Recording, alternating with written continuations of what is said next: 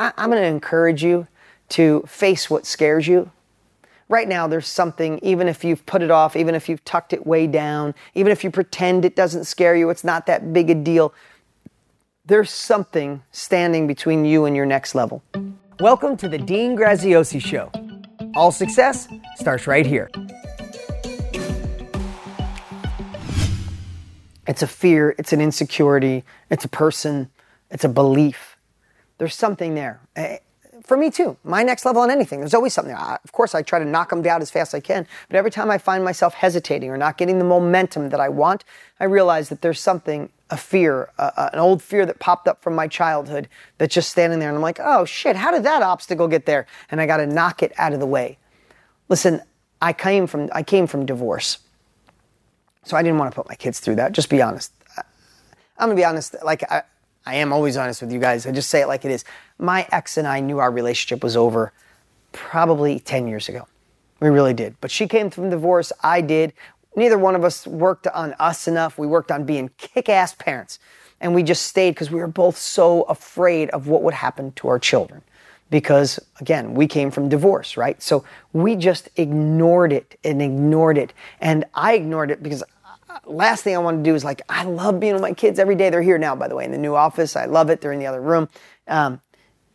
I just didn't want to be without them, not even for a day. So I'm like, you know what? I screwed up on love. Every other area of my life is thriving. I felt guilty that I wanted love there too. So I'm like, I got love for my kids. I got love with the impact I make. I was friends with my ex, even though we lived in even separate rooms. I mean, just being honest, saying it like it is.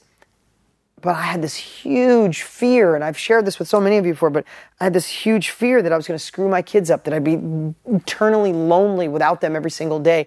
And that fear held me and my ex and my kids from thriving back for years. And I'm not saying divorce is a good thing, not even for a little bit. I'm just saying this was my circumstance.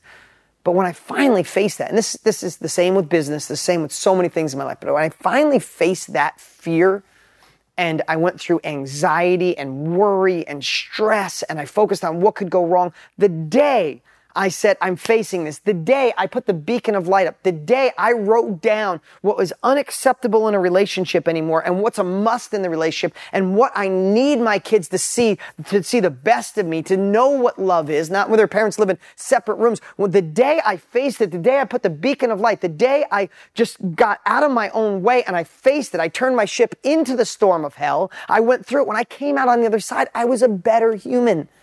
Now, I'd love to say, yes, I got wealthier.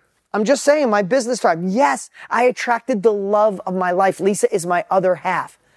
Yes, my ex is thriving. My kids are doing better now than ever before. Now they got a bigger family. It's incredible. Like, if you've seen us in Italy, everybody's together. I could cry. It was so good.